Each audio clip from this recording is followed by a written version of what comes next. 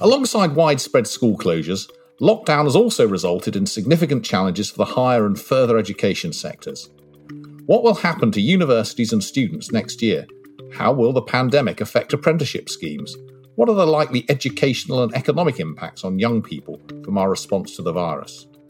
How government responds could shape the structure of our higher and further education sectors for years to come, as well as determining the route taken by a generation of school leavers. To address these crucial questions, in this week's edition of IFS Zooms In, I'm joined by Anna Vignoles, Professor of Education at the University of Cambridge, and Luke Sibieta, Research Fellow at the IFS. Let's start with you, Anna. In broad terms, to what extent should we be worried about the higher education sector over the coming year? What's likely to happen to universities as they adjust to the world of the virus? So obviously there's a huge amount of uncertainty and we don't have all the answers yet, but I think we can be sure that there will be a decline in international student numbers. And this has some serious consequences because for years, the higher education sector has relied on cross-subsidy from international students to fund things like research. So we're going to find universities facing a fairly monumental financial crisis off the back of not having sufficient income coming in from students. But additionally, I think there's the added uncertainty of what will happen vis-a-vis domestic students. If you're giving advice to young people now, I think it's very clear that you should probably advise them to continue to go to university next year because firstly, they're going to struggle to find a job, so their alternative activity might be quite limited. But also, crucially, the following year, when you get two cohorts of students trying to go to the same university, it's going to be a real challenge. So from the student perspective, I think it's clear that they should go. But from the university's perspective, it's not clear that how many will choose to defer or want to defer. And again, that's going to add to the financial crisis. And can you give us any sense of the scale of that crisis? I mean, are we looking at a world in which we're going to need, or the government's going to need to bail out a lot of universities? And is there an appropriate response to bail them out? Or is this, in some sense, an opportunity to allow some of them to go to the wall or merge with each other? So I think there are two separate issues here. One is what to do in the immediate sort of term. And, the government has already committed to, if you like, underwriting the finances of universities because if no students or a proportion of students turn up next year, clearly there's a liquidity crisis and it would be very inadvisable to let universities fail because of a short-term financial crunch. So that's the first issue. The second issue is what should governments be doing in the medium and the longer term? If we think that this virus is going to have longer-term implications, perhaps reducing people's tendency to want to study abroad, we need to give the sector time to adjust. When you think of the public good coming out of universities, you only have to look at the response to COVID and the crisis to know how much knowledge generated in universities is being brought to bear on the crisis, to know that these institutions are very, very valuable. And it's not just elite research intensive institutions that are valuable. At a local level, the university is likely to be a focal point for the provision of the skills that we need to recover from this crisis. So again, it would make sense to view this not as a bailout, but rather as an investment. Having said all that, of course, that implies a shakeout of the HE sector, and I'm sure it won't be smooth sailing. But the principle of the government investing in higher education at the moment seems a sound one from an economic perspective. So you're not among that group of people who think that the higher education sector has overexpanded over the last decade, has been too bullish about opportunities, and actually in 5 years' time we actually ought to have less of it? So that's a really interesting question. If we took another industry and said that it was, highly export intensive, had expanded globally, had a world leading global brand, had been highly successful and was now being hit by the COVID crisis, I think we wouldn't necessarily conclude that the industry had been mad to develop its export business. Universities in the UK are indeed a global brand, or many of them are. They've attracted international students in large numbers. It's a highly successful part of the UK economy and the UK exports. So no, I don't think that's a mistake, but it has undeniably led us to be very reliant on the income from international students. And not just the income, actually. I mean, the income is part of it, but it's actually the flow of talent that comes in from all over the globe to UK universities that not only helps them financially, but really helps them in terms of becoming, world centres of excellence. And it's that worries me. I mean, we want that to continue. But of course, over the next few years, this virus may have made it a little more difficult. And my own view is in the long term, these things will come good, and we should support the HE sector to kind of go through this period of transition. What I'm not saying, however, is that every HE institution is perfect and every degree course they offer is economically or socially valuable. So undoubtedly, as with any other industry, in a period of sort of crunch, there will be a shakeout, and no doubt efficiencies can be reaped. But by and large, higher education in the UK is a success story, and I don't think that the virus was predictable in that sense, and we shouldn't let that undermine the quality of the sector. So this is a successful sector. The issue for the longer run is, are we going to get to something like normal, where people are travelling between countries, moving between countries to go into higher education? And if they do, then obviously the right thing to do is to make sure that we still have that sector in good health at the point at which they can start to bring back international students once again. Looking again at the issue for UK students trying to go to university over the next year or two, you've already indicated you think that there's a risk that because at least some, and possibly all universities, will be teaching online, that there'll still be social distancing this autumn. There's a risk that more students, or rather fewer students, will decide to start university this coming term, and that could be damaging not so much for the universities but for the students themselves. Yes, and I am worried about this, and I'm worried about not just students in general, but specifically students from less advantaged family backgrounds. And the reason why I say this is because of a couple of things. First of all, as I said, if a large number of students defer or reapply next year, there are going to be far more students applying to university than there are places, and we know that on average, students from poorer households will tend to have slightly lower A-level grades. So they're the ones that are going to miss out if there's a scrum next year to try and get into scarce places. The other thing I'm worried about is the work from the Institute for Fiscal Studies, as you know, has already shown that the sectors that are being hardest hit are the ones that disproportionately employ young people. So a number of students who were planning to go to university would have relied on income from part-time jobs, and those jobs are going to be difficult to get. So they might then change their mind about coming to university because of financial constraints. And of course, underneath all of this, you have the fact that low-income households are being hit hardest by the crisis. So families may be in a far worse position to support students. So I do worry about those from poorer backgrounds who really should be continuing to university as planned and may be put off from doing so. And I think it's really important that people in the sector are very clear on the advice and guidance that they can give, that if you can possibly go, it's a good idea. But it may also be that we need to find ways of providing additional financial support for those who otherwise would have been able to earn their way through university. And presumably not just financial support. I mean, there's also reassurance that it will still be fun if you're not able to take part in the normal social events. And we've already heard reports of virtual freshers' fairs and universities, including your own, giving up on live lectures already, I think, for next year. So, I mean, it will be the case. It will be a different sort of experience. And I guess universities need to look at ways of persuading prospective students that it will still be a good experience as well as a learning one. I think you're absolutely right. And indeed, I have two teens in the household, one who's at university, one who's about to go. And they're probably not worried about online lectures. In fact, many students prefer to have a recording of a lecture. What they're worried about is online social. And I think universities are going to have to make serious efforts to prioritize how it is that you build community feeling and solidarity between students, and indeed build their social life remotely. The only thing I would say is that I suspect that that generation would be far better at it than we are, because they spend more time online anyway.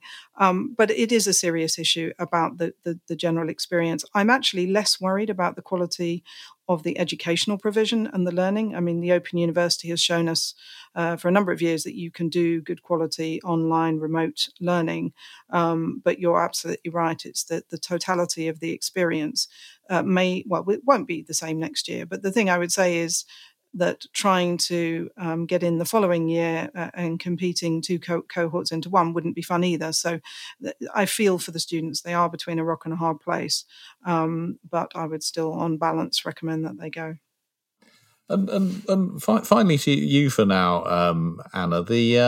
One issue that we might face is you've talked about students from poorer backgrounds maybe being put off from going to university. But are you also worried at all that they may next year and the year after, because of the loss of education in schools that they've suffered at the moment, they may also be doing rather worse than they ought to be in terms of getting A-levels, and therefore we may have a cohort or several cohorts of students where, in particular, those from less well-off backgrounds are finding it more difficult than they have done to get into the more competitive universities. Yes, I think over the next few years, there are two issues that we really do need to focus on. One, as you say, is that many cohorts that have been affected by this will end up having less education than previous cohorts, and we need to rectify that. And it's not a problem for all students. Some students have huge amounts of support at home and may actually be doing better at the moment than they would have done in full-time schooling.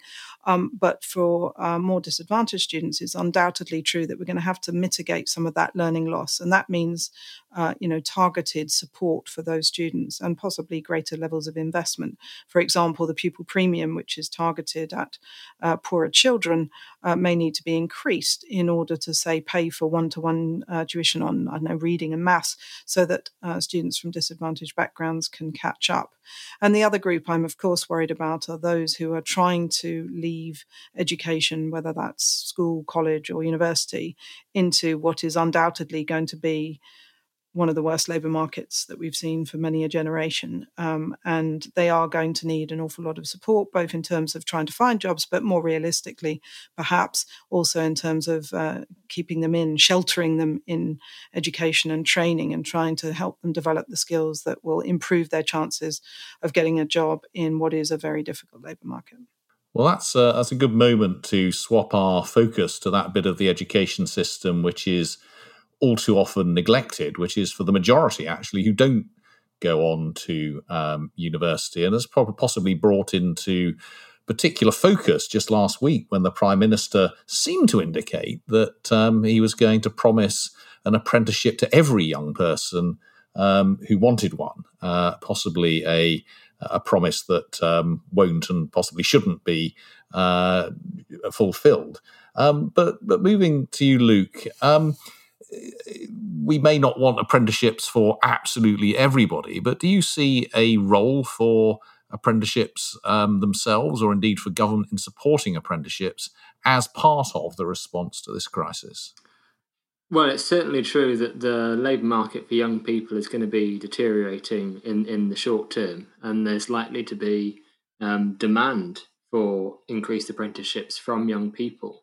There's also already high levels of subsidy from the government for apprenticeships, but fundamentally it's about whether employers are going to be able and willing to offer apprenticeships to young people.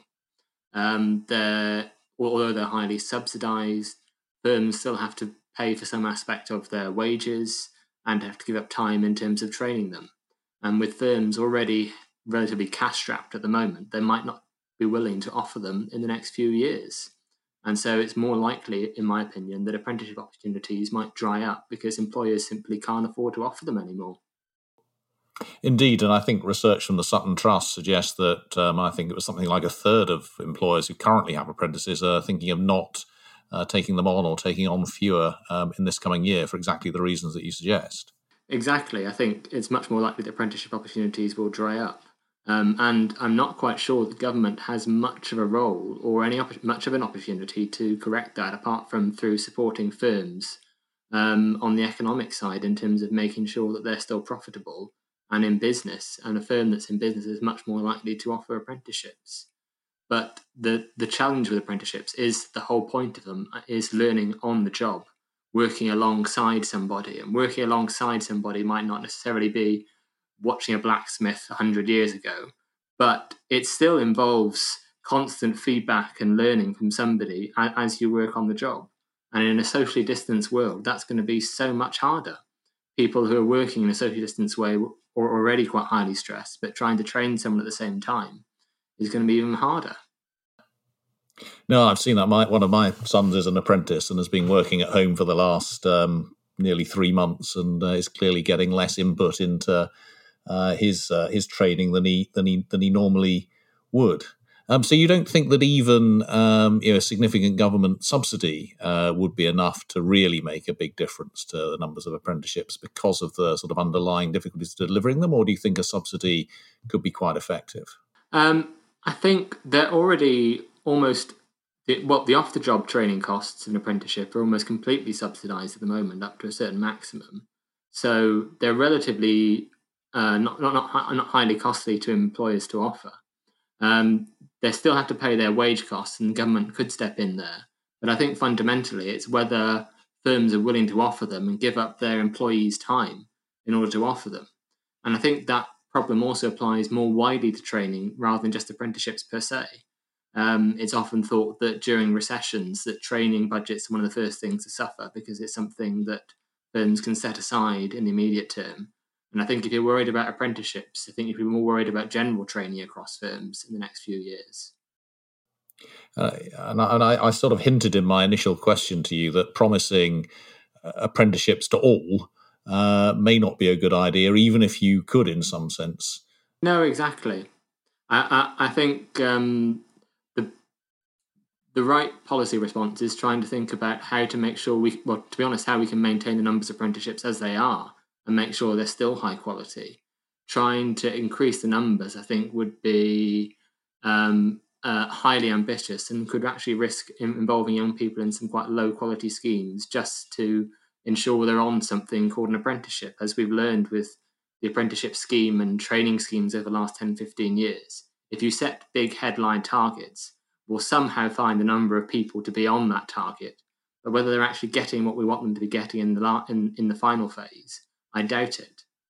It's been a bane of skills policy for decades, this chasing of targets and often meeting them, but meeting them by really downgrading the quality and value of the training that's being offered. And for those of us who are somewhat older than you, Luke, who remember the 1980s and the old youth training schemes, which had a terrible reputation and indeed some evidence that they actually damaged the earnings prospects of people who went on them, I think we are particularly sceptical of trying to overpromise in this direction. But let's move on from apprenticeships specifically to the broader question of the much neglected further education sector. Anna has talked at length about the importance of higher education going forward. We might expect more school leavers to want to stay on in education and in further education over the next year or two. I mean, is that a sector that's well placed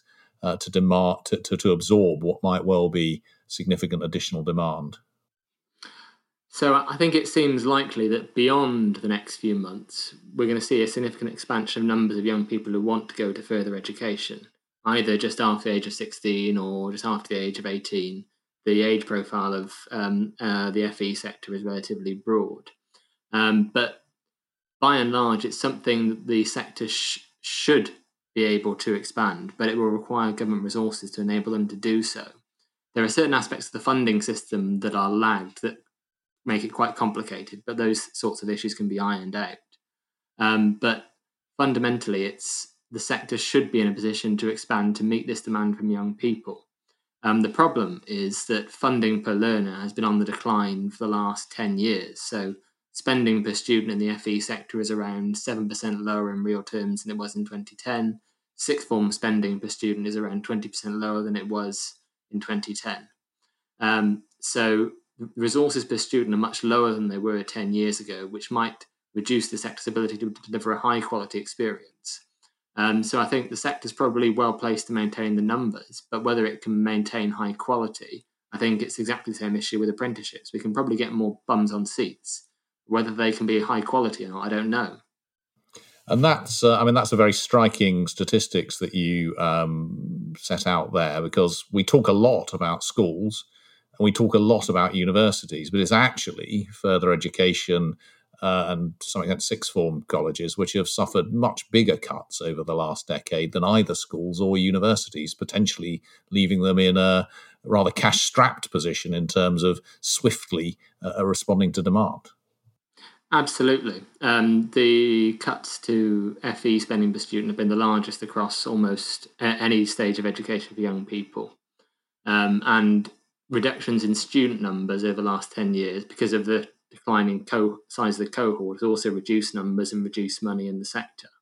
The fact that there might now be more young people going into the sector might actually help in that regard, because the sector was having a problem with falling roles for the last 7 years. So that might help in terms of increasing capacity. But spending per student has clearly been squeezed over the last 10 years.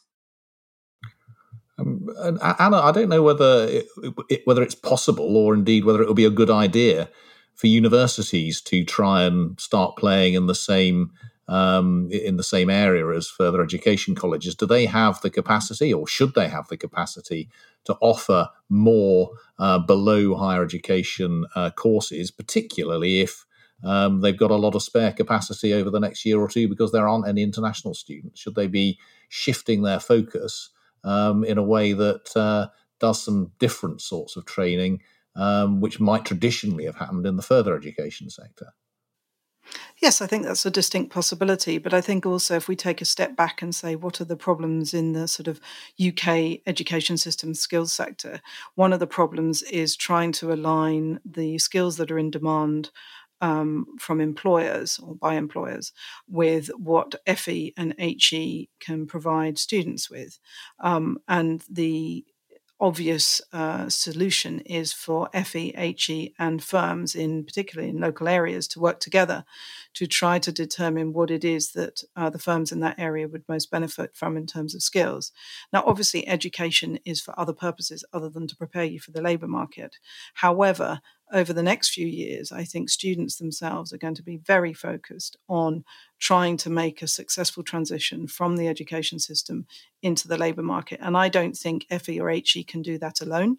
And going back to Luke's point earlier about we can't just automatically or magically generate loads and loads of new apprenticeships. What we can do is think about how we can bring in schemes and support for collaborative working between the various parts of the education system, so that when students are, if you like, sheltering in education, they are actually learning skills that will be in demand when they hit the labour market. And yes, your point about HE having capacity with international students staying away, yes, there are people there that can definitely help with that. But the other thing is FE has fantastic links to local employers. So depending on what kind of provision and training you're talking about, I don't think either sector could do it alone.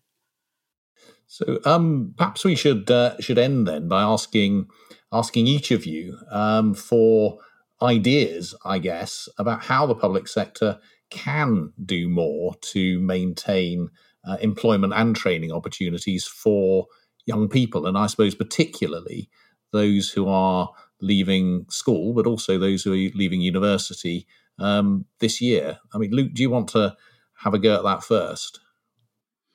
Absolutely. I think the one obvious thing the government can do in my own area of education is seek to employ more teachers. Graduate labour market opportunities are going to be quite poor for the next few years. We already had a shortage of teachers, particularly in maths and science subjects, where we are struggling to recruit even 2/3 of the numbers of maths and science teachers we need. it seems like an obvious time to try and correct some of those imbalances, particularly if we're going to need to maintain smaller class sizes over the next year or two. Now, it may well be that will end up with more teachers than we need for the long run, but that's a problem we can face down the line. And it would be a good risk side rather than having unemployed graduates. So a silver lining here might be that we can finally fill some of the teacher vacancies that we've been carrying for a long time, and possibly also in nursing and other bits of the public sector as well. Absolutely. And if we think that one of the major scars that's going to remain from this crisis is increased educational inequality and a loss of schooling, a loss of learning, then maybe employing more teachers now to try and correct that scar now rather than 10 years down the line would be a relatively good use of resources and a good use of people time. Anna, any final thoughts? So, first of all, I'd just like to say I really agree with Luke on this one. Employing more teachers is an obvious solution, and not just because of being able to finally overcome the teacher shortage, but more crucially, we do know that one-to-one and small group teaching and tuition is effective. And it's effective, particularly in narrowing socioeconomic gaps in learning attainment. So if we're going to target the disadvantaged students who've had a lot of learning loss during this crisis and help support them get back on track, we need people to help them do that. And new graduates are an obvious way to fill that need in terms of people. More generally, obviously, public sector employment is one avenue that the government can explore to provide homes, if you like, for new graduates and people trying to leave FE colleges. But the thing I would say there is we need to be really careful about our planning for the future. It takes a long time to train doctors and to train nurses. We are going to have a need of people with different skills, whether it's contact tracing or different ways of doing business. We need to think a little bit more carefully about how we are planning to provide those skills in the medium and long term. So I think what it's really important to do is to make investments that aren't just for the next 6 months. Schemes to help people continue on to postgraduate study, for example. We can't just have an immediate response that hopes that by this time next year the crisis has gone away and the problem has gone away. We need a serious human capital strategy. And that should be over a much longer period of time. And yes, it will require some investment, but the word is investment. This is not the same as spending. It's not a transfer. It's an investment in the people side of the UK, and done carefully could yield a return. Well, that seems like a very good note on which to finish this edition of the IFS Zooms In. We've heard that the higher education sector is going to be facing some real challenges over the next couple of years, but also has a really important role to play in the economic recovery, that students who can go into higher education this year should, even if it means that they might not have quite so much fun as they otherwise would have done. It's incredibly important that further education and apprenticeship system are properly funded and supported to help those young people who are not going to university and to develop those skills. There are real opportunities here actually for government in recruiting more teachers and other public sector workers. And we've ended up with Anna Vignoles telling us that this really is an opportunity to step back and think about the role of our training and education system and really putting some resilience into the economy by having enough people trained in the sorts of things that we might need them for in the future. So with that, I'd like to very much thank Luke Subieta and Professor Anna Vignoles for their fantastic contribution to this edition of the IFS Zooms In. If you enjoyed this episode, please subscribe and rate us. And you can always stay on top of our latest work by visiting www.ifs.org.uk. Stay well, and we look forward to speaking to you again soon.